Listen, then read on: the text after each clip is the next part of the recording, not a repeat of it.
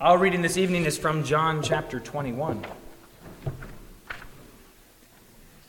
When they had finished breakfast, Jesus said to Simon Peter, "Simon, son of John, do you love me more than these?" He said to him, "Yes, Lord, you know that I love you." He said to him, "Feed my lambs." He said to him a second time, "Simon, son of John, do you love me?" He said to him, "Yes, Lord, you know that I love you." He said to him, "Tend my sheep." He said to him the third time, "Simon, son of John, do you love me?" Peter was grieved because he said to him the third time, "Do you love me?" And he said to him, "Lord, you know everything. You know that I love you." Jesus said to him, "Feed my sheep. Truly, truly, I say to you, when you were young, you used to dress yourself and walk wherever you wanted. But when you are old, you will stretch out your hands, and another will dress you and carry you where you do not want to go." This he said to show by what kind of death he was to glorify God. And after saying this, he said to him, "Follow me." Peter turned and saw the disciple whom Jesus loved following them, the one who also had leaned back against him during the supper and had said, "Lord, who is it that is going to betray you?" When Peter saw him, he said to Jesus, "Lord, what about this man?" Jesus said to him, "If it is my will that he remain until I come, what is that to you? You follow me." So the saying spread abroad among the brothers that this disciple was not to die. Yet Jesus did not say to him that he was not to die, but, "If it is my will that he remain until I come, what is that to you?" This is the disciple who is bearing witness about these things, and who has written these things, and we know that his testimony is true. Now there are also many other things that Jesus did. Were every one of them to be written, I suppose that the world itself could not contain the books that would be written. O Lord, have mercy on us. Thanks be to God. In the name of the Father, and of the Son, and of the Holy Spirit, Amen. Here are a couple of bad takes on what is happening at the end of the Gospel of John.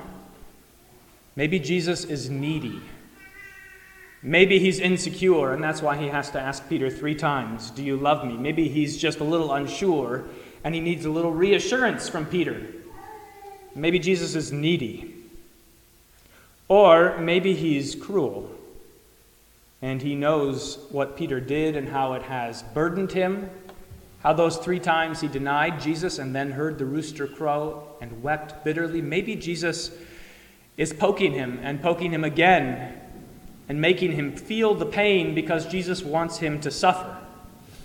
Maybe Jesus won't let him live it down. Maybe he just wants to remind him so that Peter too can experience some of his misery. Those are some bad takes. How about this instead?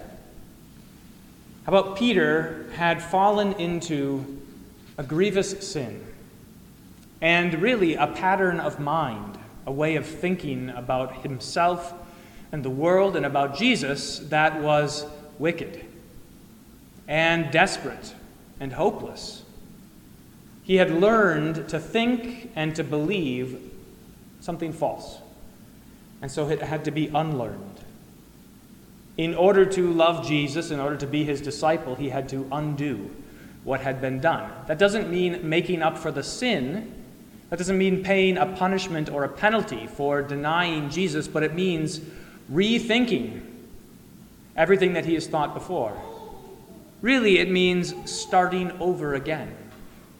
And that's what Jesus is doing. He's undoing, he's unteaching Peter the things that he has falsely learned. Here around this charcoal fire, it's kind of an interesting detail that in John chapter 21, it's around a charcoal fire that Jesus has breakfast with his disciples. Not unlike the charcoal fire that Peter was standing at in the courtyard of the high priest, warming himself when he denied Jesus 3 times. And when he was there, he grew closer and closer in fellowship with the enemies of Jesus, having communion with them in a sense, making his fellowship with them, calling them his partners, agreeing with them that Jesus was nobody to be known, nobody to be cared about. He sold his soul, really, Peter did. Gave it away so that he could be in the company of those evildoers, and he entered into fellowship even with the devil himself. That was terrible, dreadful. What could be worse than denying your Savior? Jesus knows it. He knows what a dreadful state Peter must be in, and so he works to undo it. And so again, around a charcoal fire, Jesus asks him 3 times. And notice this, he asks him 3 times, "Do you love me, Peter?" He asks him until it hurts. It's only after the 3rd time that Peter is grieved. Peter was grieved when Jesus said to him the 3rd time, "Do you love me?"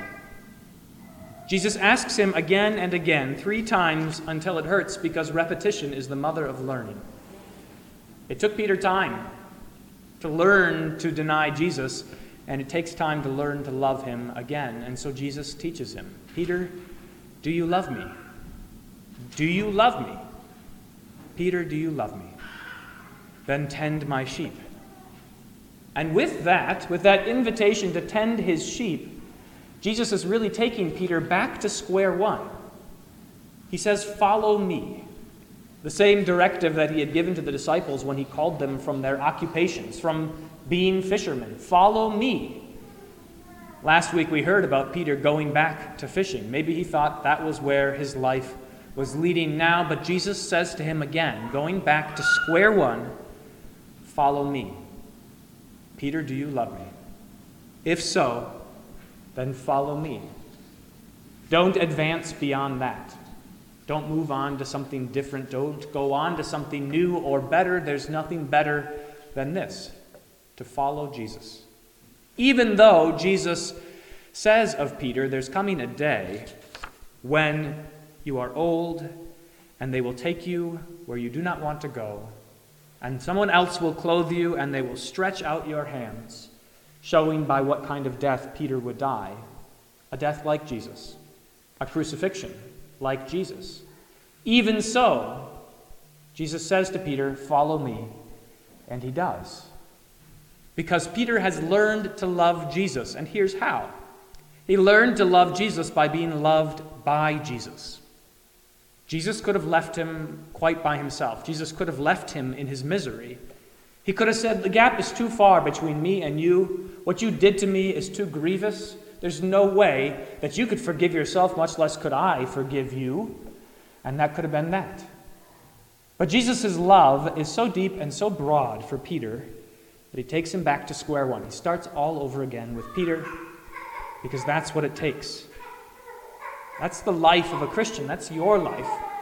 This is why we say that baptism signifies daily returning, daily drowning the old man, daily with contrition, tears of repentance, pleading to God for mercy and receiving again from him forgiveness. Daily saying, "Yes, Lord, I love you," and hearing from him those beautiful words, "You are mine. You are my sheep. You're the ones for whom I died. You're the ones whose sins are forgiven, who are covered. My blood is your righteousness." Daily we hear it, and daily we need it, because repetition is the mother of learning. If you are grieved, if you are ever grieved by Jesus, know this, that he only grieves those whom he loves. He grieves you because he wants you to trust in him. He wants you to love him. And so he calls you and he forgives you and he makes you clean and he takes you back to square one, because that is where you begin. That's where you need to be. Follow me, Jesus says to you. In the name of the Father, and of the Son, and of the Holy Spirit. Amen.